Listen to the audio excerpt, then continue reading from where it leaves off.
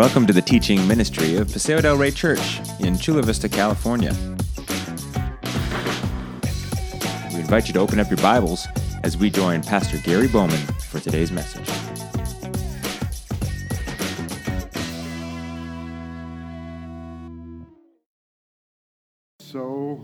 So will I. What a great worship story, worship song. Good morning, Paseo. Hey, I'm Pastor Gary, if you don't know me, and it is good to be with you this morning. We are going to open our Bibles to Matthew chapter 7 this morning. If you forgot your Bible or don't have one, there's one in the rack in front of you there. We're on page 971. 971. Matthew chapter 7. So I have a question for you today, and I have a couple questions. The first one is, how do you end a sermon? And I know what some of you are thinking. Quickly. The first service, it was unplug the mic, et cetera, et cetera, et cetera. And some of you are thinking, Gary, it's taken you 39 years of preaching to finally ask that question. But I have a really good reason for asking that question, and it's because today Jesus ends the Sermon on the Mount, the greatest sermon ever preached. And so this question is, how does Jesus end a sermon? And when I was in seminary at Trinity in Chicago, Lloyd Perry was the preaching professor, and he would always have his finger wagging. He would say, boys, always end the message with hope. Always end it with good news. No matter how hard the message is, we are taught, always end the message upbeat and with hope and with good news. Land the plane in a manner that people go out hopeful and smiling and rejoicing. And so with that in my brain, I have to ask this question: how does Jesus end the greatest sermon ever preached? And I have some bad news for Lloyd Perry. Jesus ends it with a ginormous, irreparable crash. Matthew chapter 7, verse 27, the last sentence of this amazing Sermon on the Mount, Jesus lands it with a catastrophe. The rain came down, Jesus said, and the streams rose, and the winds blew, and they beat against that house, and it fell with a great crash. Amen? Go home, have a nice lunch, and have a great week, by the way. Right? So why in the world, what does Jesus want to teach us? What does Jesus want us to take away from this awesome sermon that he taught on the hillside, the Sermon on the Mount, that he ends with this great catastrophe, this great crash? And I think he wants us to learn, and I think he wants us to apply, and he wants us to respond in a couple of ways. And so here's the outline of the message, I hope, from the text itself, is Jesus gives us a strong and stern warning. And we're going to spend most of our time thinking about that this morning. He talks to us about a warning, and he also talks to us by exposing our hearts. So he says, I want to warn you, but the warning is not what it looks like. The warning is about your heart, about something inside of you. And then he gives us a wonderful invitation, and he invites us to bow. And so as we go through this passage, this is going to be our structure. This is how we're going to work through it. And to try to help us understand why Jesus ends his sermon on such a negative note, on such a harsh note, on such a critical note, on such a note of such irreparable disaster. The rain came down, verse 27, the streams rose, and the winds blew and beat against that house, and it fell with a great crash. Amen. So what I want to do is I want to read the passage to you. We're going to begin at verse 13 and go through verse 27. Keep this outline in mind as we read. So Jesus, as he concludes his sermon, begins. enter through the narrow gate. For wide is the gate, and broad is the road that leads to destruction, and many enter through it. But small is the gate, and narrow the road that leads to life, and only a few find it. Watch out for false prophets. They come to you in sheep's clothing, but inwardly they are ferocious wolves. By their fruit you will recognize them. Do people pick grapes from thorn bushes or figs from thistles? Likewise, every good tree bears good fruit, but a bad tree bears bad fruit. A good tree cannot bear bad fruit, and a bad tree cannot bear good fruit. Every tree that does not bear good fruit is cut down, and it is thrown into the fire. Thus by their fruit you will recognize them. Not everyone who says to me, Lord, Lord, will enter the kingdom of heaven, but only the one who does the will of my Father who is in heaven. Many will say to me on that day, Lord, Lord, didn't we not prophesy in your name? Did we not drive out demons in your name? Did we not perform miracles, many miracles in your name? And then I will tell them quite clearly, plainly, I never knew you. Away from me, you evildoers. Therefore, everyone who hears these words of mine and puts them into practice is like a wise man who built his house on the rock. The rain came down, the streams rose, and the winds blew and beat against that house, yet it did not fall because its foundation had been built on the rock. But everyone who hears these words of mine and does not put them into practice is like a foolish man who built his house on sand. And the rain came down, and the streams rose, and the winds blew and beat against that house, and it fell with a great crash.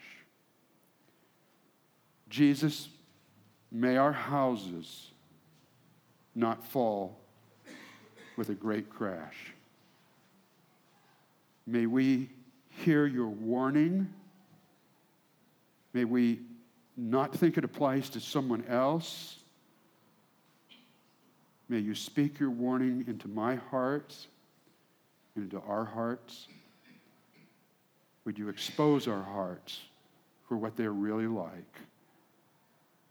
And may we warmly embrace your invitation, and may we bow and enter through the narrow gate. In Jesus' name, amen. So a warning.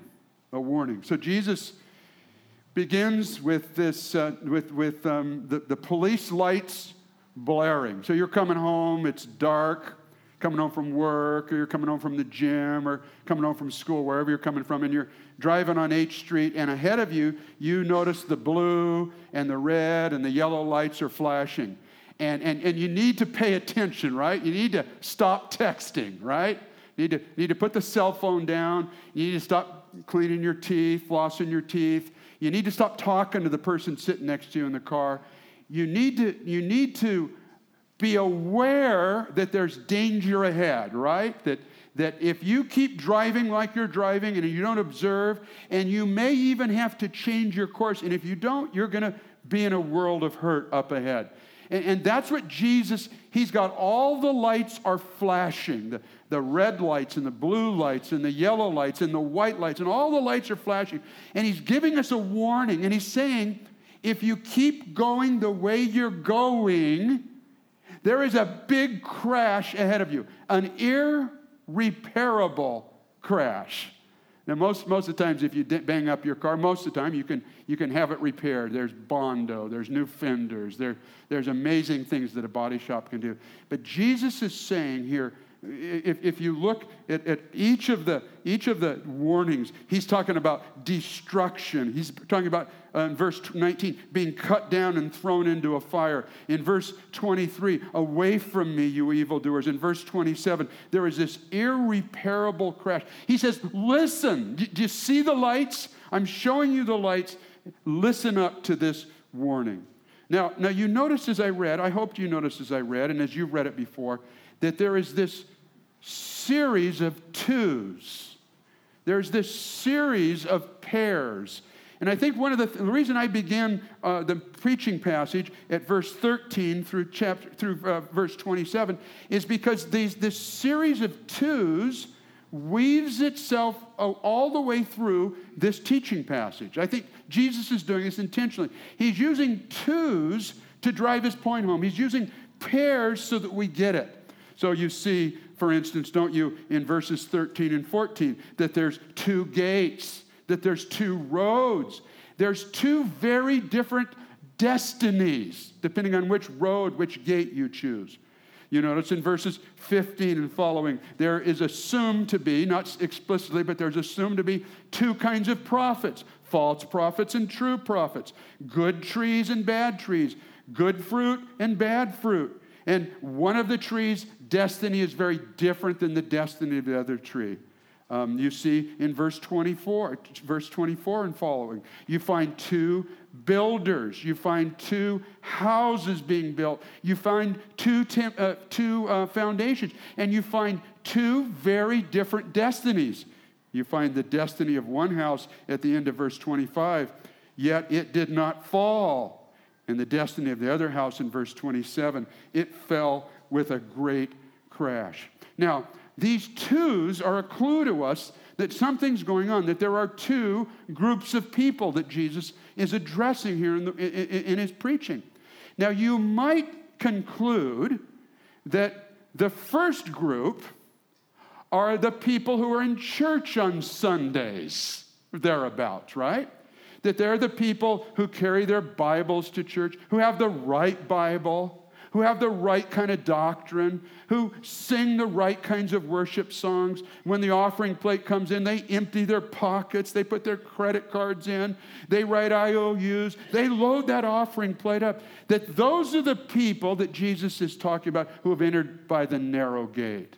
These are the ones that have built their house upon the solid foundation. You would think that. And then the other group, those who, as he says in verse 13, for wide is the gate and broad is the road. You would think that he's talking about then people who don't go to church on Sunday mornings. In fact, a clue that might be the case is because many enter through the broad gate. Only a few, and I just think of my block, there's maybe 15 houses on our cul-de-sac, and my best guess is out of those 15 houses, about 4 of us got up this morning, got dressed, and drove to church. The rest of them are at Starbucks this morning.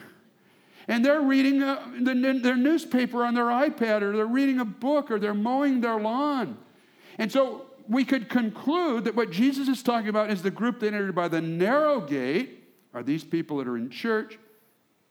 And the people who entered by the broad gate are the people who don't go to church, who don't know the right kind of Bible, whose doctrine is really non-existent or fuzzy if it's even existent, and who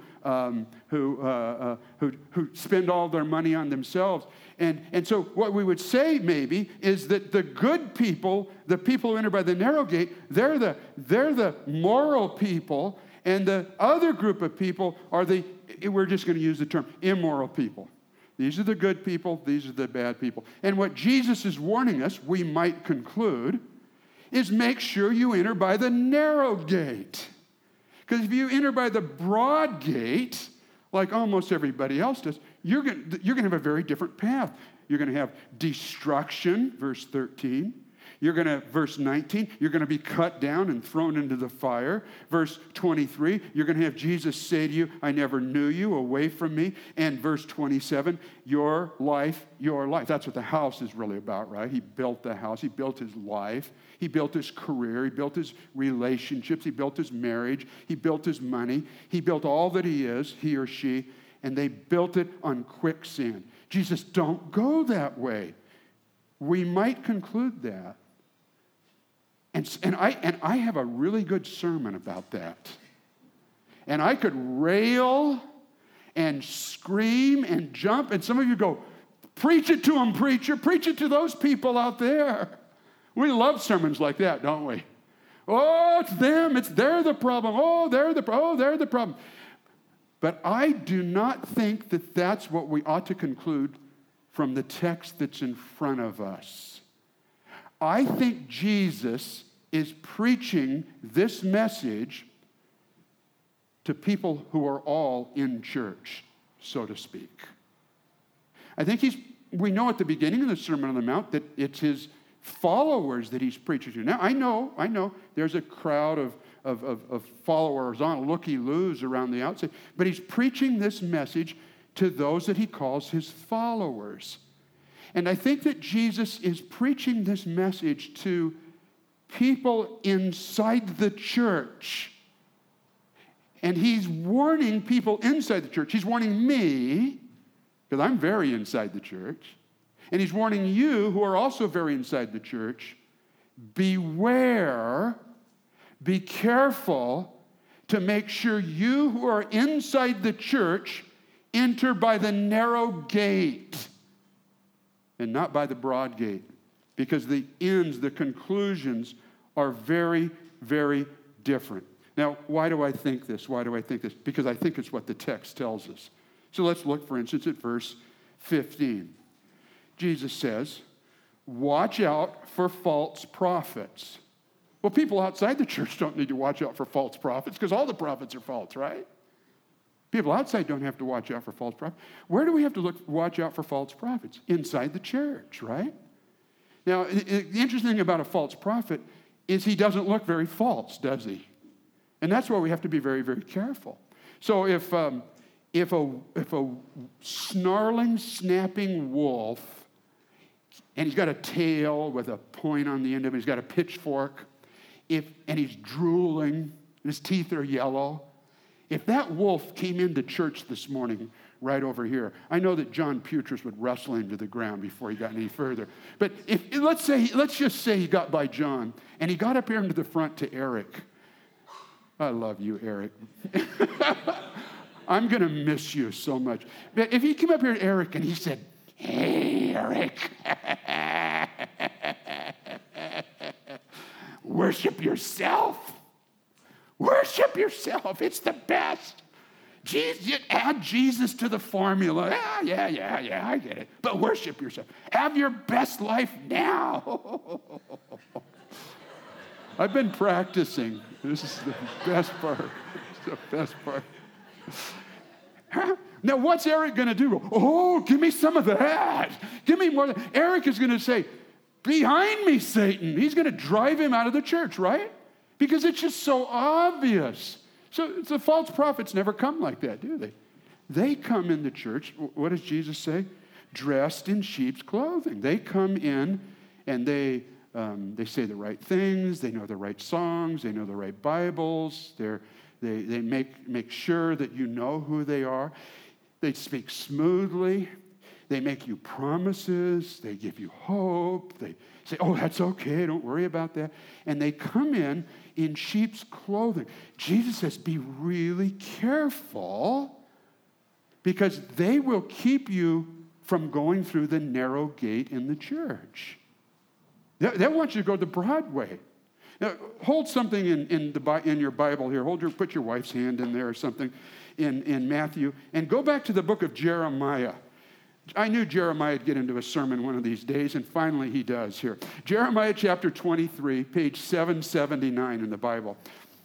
I'm not going to read the whole chapter, but it's worth you reading it. It's a good chapter. It's about false prophets. There's much in the Bible about false prophets, but I think this is a pretty this is a really good picture of false prophets in our day as well. So Jeremiah chapter 23, verse 16. This is what the Lord Almighty says. Do not listen to what your prophets, the context is false prophets, lying prophets. This is what the Lord Almighty says. Don't listen to the false prophets, what they're prophesying to you. They fill you with false hopes. They speak visions from their own minds, not from the mouth of the Lord. Keep your finger in the text, right? But instead, what the false prophets do is they read a verse and set their Bible down. Now, let me tell you about the vision that I just had. And the vision is this, is some of you don't have as much money as you need. You don't have as much money as God wants for you to have. And I have a way. You come forward now. I'm going to pray over you. I'm going to bless you. And if you leave a gift for $5,000, I will pray that God will double that in your life, right? And just left the Bible behind. Here's a sermon I heard one time in Africa. For God so loved the world that he gave. And that's exactly what we need to do. Because this place is in shambles. And the car I'm driving, oh my goodness, what did God do when he loved? He gave, brethren. You see, that's what false prophets do, is they don't keep their finger in the text. And they talk about their dreams. And look what in verse 17, they keep saying to those who despise me, oh, don't worry about it. Lord's gracious. Doesn't matter that you're self-centered, that you're selfish, that you just think about yourself and your own tribe. The Lord says, no, here's what the Lord says. You're going to have peace. You're going to have prosperity. And to those who follow the stubbornness of their hearts, they say, no harm will come to you. This is the broad road, right? This is the road we want to go down. I don't want to go down a narrow way. When I got my MRI one time, I didn't want to go in that tube. It's like getting stuck in a straw, right? And then all that music, that sound, boom, boom, boom, boom, right? I didn't want that. I want the broad way. Can't you guys do this out in a field somewhere? Play some nice music. See, we want to go to the broad way. And the false prophets will promise you the broad way. Go back to Matthew. Go back. Let your wife's hand relax a little bit there. Jesus says, be careful. They're ferocious wolves. He says, by your fruit you will recognize them. But here's the interesting thing about fruit is sometimes you don't know fruit is rotten until a very long time later. Because if I came in here with a basket of fruit and I came over to Sarah with this basket of fruit, and it was all rotten and maggots and all that, and I offered that to Sarah, Sarah's going to go, no way, right? So the fruit that the false prophets offer us looks good. It looks like genuine fruit. And a lot of times we don't know that the fruit is rotten until the judgment day. So Jesus says, keep your finger in the text to discover what is good fruit and what is not good fruit. And I think that sometimes in the church we can get anesthetized and we can get kind of drugged into thinking that what the false prophets among us preach is really where it's at. Because it's the broad way. It's the easy way. That's what Jesus is saying, isn't he? He says, enter through the narrow gate, for wide is the gate and broad is the road that leads to destruction, and many enter through. But small is the gate and narrow the road that leads to life, and only a few find it. Now Jesus, then he takes it from kind of this story about the false prophets, and he takes it right to where we live. And this is one of the scariest passages in the Bible. This is why this is the warning. Verse 21. Not everyone who says to me, Lord, Lord, will enter the kingdom of heaven, but only the one who does the will of my Father who is in heaven. Many will say to me on that day. Oftentimes when you find that phrase, the day or that day, it's speaking of judgment day. So many will say to Jesus on judgment day, Lord, Lord, did we not prophesy in your name? And didn't we drive out demons in your name? And didn't we perform many miracles in your names? But Jesus will say to them plainly, clearly, I never knew you. Away from me. You understand better now why I don't think Jesus is talking about people in the church and people outside the church? Because these are people who look very much like church people, right? They smell like church people. They sound like church people. They look like church people. They act like church people. I mean, they're doing miracles. I haven't done any recently. They've driven out demons. I haven't driven out demons recently. They're doing all the things that church people do. But when Judgment Day comes, Jesus says to them, I never knew you. You never entered the narrow gate. See, Jesus is talking. Jesus is talking to people inside the church. Now, I know. What do they say? They say, Lord, Lord. You see, they're theologically accurate. They're theologically orthodox. They're emotive. They're passionate. Lord, Lord. They don't just say Jesus. They say Jesus, Jesus, right? And they do these great acts. So they look and they sound and they smell like believers. But these terrible words that will echo in their brains for all of eternity. I never knew you. Now you're going to ask me, how could they prophesy and drive out demons and not be believers? I knew you were going to ask me that question. So the next verse, no, I don't know. But here's what I do know, is that Paul tells us that the devil sometimes shows up as an angel of light. Not every miracle comes from God. And I think, too, sometimes the miracles we see, are they really miracles? You know, what do you see the next day or the day after or the day after that? And now I think God does miracles, but miracles last. And the miracles that I often see on television are miracles the next day as people do investigative reporting. They're not there anymore. But I think it's more the evil one can mimic the miracles and driving out demons even and prophesying in their name. Not that those things aren't good. Those things are good, but we need to be careful because there's many false prophets that are out there. And and Jesus says, look at some of you, all of you have built houses, he says. All of you have built lives. He's talking to people in the church. You've built your life. And the houses all look the same. It's not that one house is this 5-bedroom, 5-bath, 3-car garage on 4 acres, and another guy has this little shanty. No, there's no indication that. Jesus says from the outside, both of these houses look exactly the same.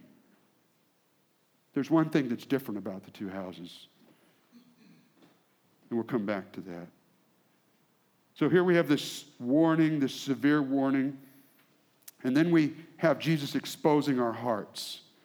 Jesus is saying, listen, you may try to glue rotten fruit on a good tree. You may prophesy, you think in my name. You may build a really good-looking house. But let me tell you, the difference between the two houses is not the way they were built, but on the foundation on which they were built. He says, the way you build a house on the rock is you enter through the narrow gate. And the way you build a house on quicksand is you enter through the broad and expansive gate. And Jesus does open heart surgery on these guys, and he exposes their hearts, and he wants to expose our hearts this morning as well. Look at verse 22. This is so interesting. You know that the New Testament was written in the Greek language, and sometimes when the translators translate it, they have to make judgment calls. And here's a place where I think they made a judgment call where I wish they would have judged another way. Now, I'm not a Greek scholar, but I wish they would have gone another direction because it helps us understand what the original readers heard. So I'm going to read it to you, verse 22, and I'm going to emphasize one word 3 different times because this same word appears 3 different times in the original, only once in the English. Many will say to me on that day, Lord, Lord, did we not prophesy in your name? And did not we drive out demons in your name? And did not we perform many miracles?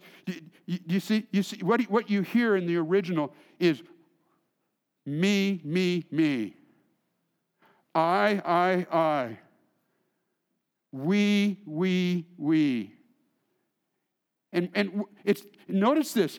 Notice in the text here in verses 21 and 22, the very first thing these people say to Jesus is, hey, Lord, look at us. Look what we've done.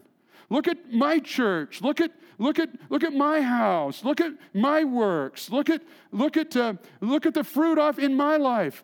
The very first thing on Judgment Day that these people say to Jesus is not fall down in front of him and say, Jesus, it is only by your grace, it is only by your mercy that I am so undeserving because my heart is bad. You've rescued me. You died on the cross in my place. You don't hear any of that here in this text, at least. What you hear is this ugly song, me, me, me.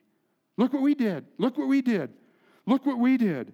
And you see, what they're trying to build up is what it sometimes is called the good enough identity, good enough self-identity, the good person identity. And what the good person identity is this identity that we all try to build up inside. We know we're sinners, but I just sin a little. Mostly I'm good. In fact, I sin a little, and then I do all these other good things to hope to maybe counterbalance these things. Because to psychologically live, I've got to feel good about myself. So I work hard, I do my calculus so that I can figure out the math, so that knowing I do some bad things, that I am selfish in some ways, I try to counteract that with good things that I do, with church things that I do, with graceful things that I do, with kind things that I do. And we try to balance those things. That's the broad way. The narrow way is very different. We're going to talk about that in just a minute. David Brooks is one of my favorite writers, and he writes op-ed pieces for the New York Times from time to time. And he wrote a really interesting op-ed piece a couple of years ago called The Moral Diet. And what he said in this article is that most people, so probably all people, most people cheat. Oh, no, I don't cheat. No, he says most people cheat, but they only cheat to a certain point. And all of us have a different point there. He says most people cheat, and they only cheat to a certain point because once I get going past a certain point, I don't feel as good about myself. But I have this tolerance level that I still can feel pretty good about myself if I only cheat to this level. But if I go that one more step, I don't feel very good about myself. So to keep this good person identity, I know where that line is. So David Brooks says, most people won't cheat so much that it makes it harder to feel good about themselves, right? And he says social scientists approve this. So social scientists have gone to university, and in a dorm, in the common space in a dorm, on a floor in a dorm room, a dorm apartment, what they'll do in that common space is there's a table out there, where people put stuff and study and whatnot, and they'll put a bowl on the table there, where all these university students are come back and forth, a bowl on the table full of crisp dollar bills, and then they'll put another bowl, a bigger bowl, full of cold Coca-Colas. And then they film this. And they watch the university students go back and forth by. And most of the university students will stop and they'll look at the dollar bills. And then they'll walk over and they'll look at the Cokes and they'll kind of look around. And they'll take one of the two things. Now, which thing is taken most? The Coca-Cola. Coca-Cola. Now, they know it's not theirs. The Coke's not theirs. The dollar bills are not theirs. Why don't some of them took the dollar bills, but most didn't. And it was because most of us would feel bad about ourselves if we took money that was not ours, but we don't feel bad about ourselves about taking Cokes that are not ours, right? And they did another experiment where they had two scientists. One was blind and one was sighted. And they put both of the two scientists who were in on this thing, they put them in separate taxi cabs in New York City. And they handed to the driver the instructions of where they wanted to go. And so the driver drove the blind man to where he wanted to go, the same place, and he drove the sighted man to the very same place he wanted to go. Guess who was overcharged every single time? Now, again, think about this for a second. Now, with this idea of I'll cheat to a certain point, but then if I cheat too much, I'll start feeling bad about myself. Who was cheated every single time? The sighted man. The sighted man, interestingly enough. And what's the reason for that? Can you sleep with yourself at night thinking that you cheated a blind person? But you can sleep with yourself thinking, oh, it's only $5 more. What's the big deal? To the sighted person. And that's what they found in this study. What is it said here? They would have felt guilty about cheating a blind person. So we want to keep feeling good about ourselves, so we manipulate, we do math to work it out. He says, in summary, he says, and given our awesome capabilities for rationalization and self-deception, most of us are going to measure ourselves leniently. I was honest with the blind passenger because I'm a wonderful person. I cheated the sighted one because she probably had too much money anyway.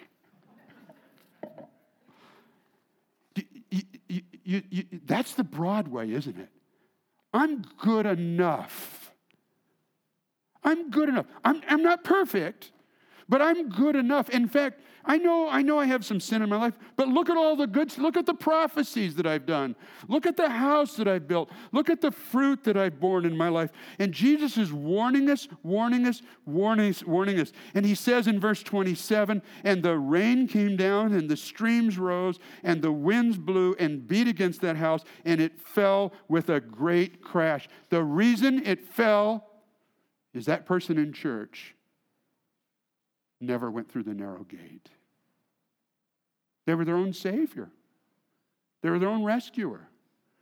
They were counting on their good works and their abilities, their good reputation, their financial status, their work status, their popularity. They were counting on that to win them entrance into the kingdom of God. Me, and it all ended in a cloud of dust. And what Jesus is doing here is he's saying it's a heart matter. And when your heart is full of yourself, you will never get into the kingdom of God. You will never get into the kingdom of God.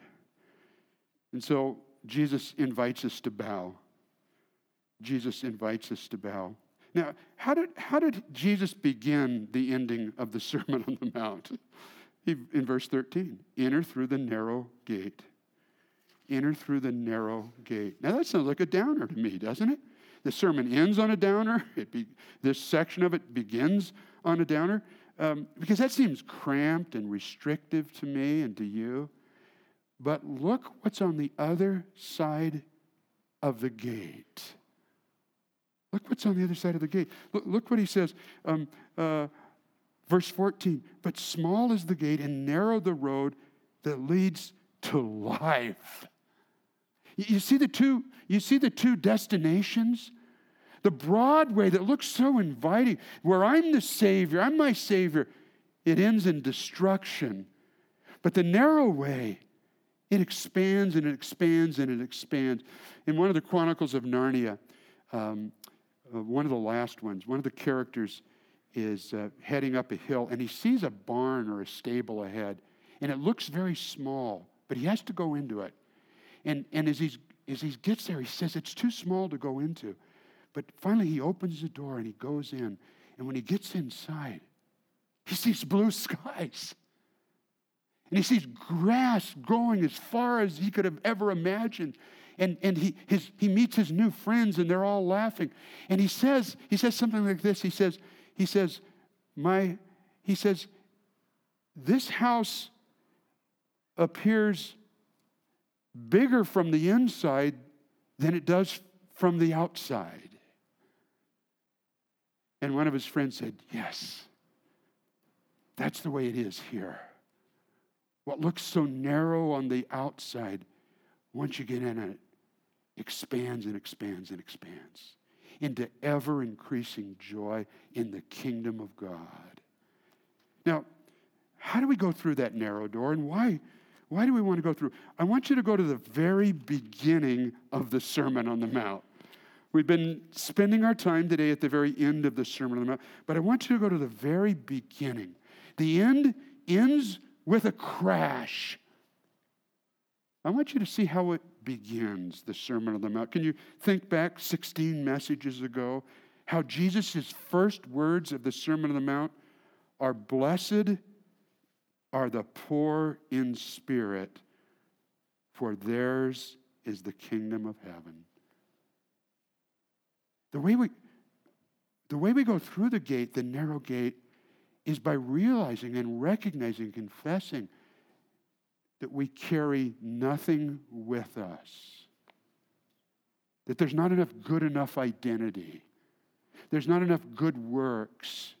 There's not enough me. But instead, he's talking about not financially poor. He's talking about people who realize that spiritually they are busted. Spiritually they are broken. Spiritually, they're sinners and they're messy and they have nothing to offer God whatsoever. The way we enter the narrow gate is by coming bankrupt. With no accolades, no houses that we've built, no prophecies that we've made, no fruit that we've borne, no look at me. We come and we humbly bow. Blessed are the poor in spirit, for theirs is the kingdom of heaven. And Jesus is warning people in the church. He's warning us today. He's warning me today. He's exposing my heart. Gary, have you entered the broad way? Is it about you and what you've accomplished and what you do and who you are? Is that what's going to get you into the kingdom of heaven? Or is it in spite of you? It's because you're so broken and you enter this gate, and my death on the cross for you is what allows you to enter the gate. You know that some of us just returned from Israel a couple of weeks ago. And when we were in Israel, we went to the city of Bethlehem. And of course, Bethlehem is where Jesus was born. And all around Bethlehem, it's built up now, but there are still some open fields. And around Bethlehem are caves, and they're ancient caves. They're weather-formed caves mostly. Some of them have been chipped out a little bit further. And we know that for centuries, these caves were used by shepherds. They'd bring their flocks in at night to protect them. They would cook their food, the shepherds would. They would sleep in the caves at night oftentimes to keep the elements off of them. And in about 300 A.D., there was one cave in Bethlehem that was of special interest. And many people thought that this is the cave in which Jesus was born. Now, most of us think that Jesus was born out back of a Holiday Inn, but that's not where he was born. He was likely, very likely, I believe, born in a cave. It was a very natural place where animals were, where feeding troughs were, and so it's likely that Jesus was born in a cave. And so about 300 A.D., people thought that they knew where that cave was. And so a church was built over that cave to preserve it. People could come and identify, come and worship there at the very birthplace of Jesus. I mean, that'd be a wonderful place to worship, right? And so a church was built over a small church, and then a bigger church was built over that, and then that church was destroyed, and then another church was built, and then a bigger church was built, and then a bigger church was built over those other churches. And so today, when you go to Bethlehem, this is what you see. You see the Church of the Nativity. And inside this church, inside another church, inside of another church, you find a cave where many people think Jesus was born. I don't know if he was born there or not. I like to imagine that he was, but I don't know that he was. But it really elicits some neat memories and worship. And so when you go to Israel, when you go to Bethlehem, you go to the Church of the Nativity because you want to go there, right? To where many people think that Jesus was born. But how do you get in? And that's an interesting question. And there are several doors, but you see here in this picture, this is the main way. This is called Manger Square. You see only one door into the church. And the door is a narrow and low door. And take a look at it. It's 4 feet high and 2 feet wide. Now, there's a couple of reasons it was built that way, but one of the reasons it was built that way is it's called the humble gate, because you have to bow down to go into the presence of where the Lord was born. It's not the broad gate, is it? And I just think it's a beautiful picture for us, this humble gate. It's a beautiful picture of the way we enter the narrow gate that Jesus talks about. You can't carry your backpack. You'll hit your head. You'll catch your backpack. I've seen many people do that going into that gate. You have to bow down in humbleness before him, and you can't carry your suitcases full of your good stuff because you're not good enough, and I'm not either. And what Jesus invites us to do today is to bow down before him. Your heart's been exposed. You're not as good as you think you are, and I'm not either. And there's a severe warning. A severe warning. Don't let your life end in an irreparable crash. But instead, enter into that narrow gate, and once you get inside, all you can see is God's creation forever and forever, and the ever-expanding joy of being with him. Jesus, as we come to this table, as we come to the communion table here today that reminds us of how you went through a narrow way, how you emptied yourself and became very small, microscopic, and entered through a woman and entered in a cave and lived here among us, and how you let everything close in on you, and you took all of the wrath that was due to us because of our sin, how you took that all upon yourself as our substitute. Jesus, may we say, I will too. I will go that narrow way. Only holding on to you, Jesus.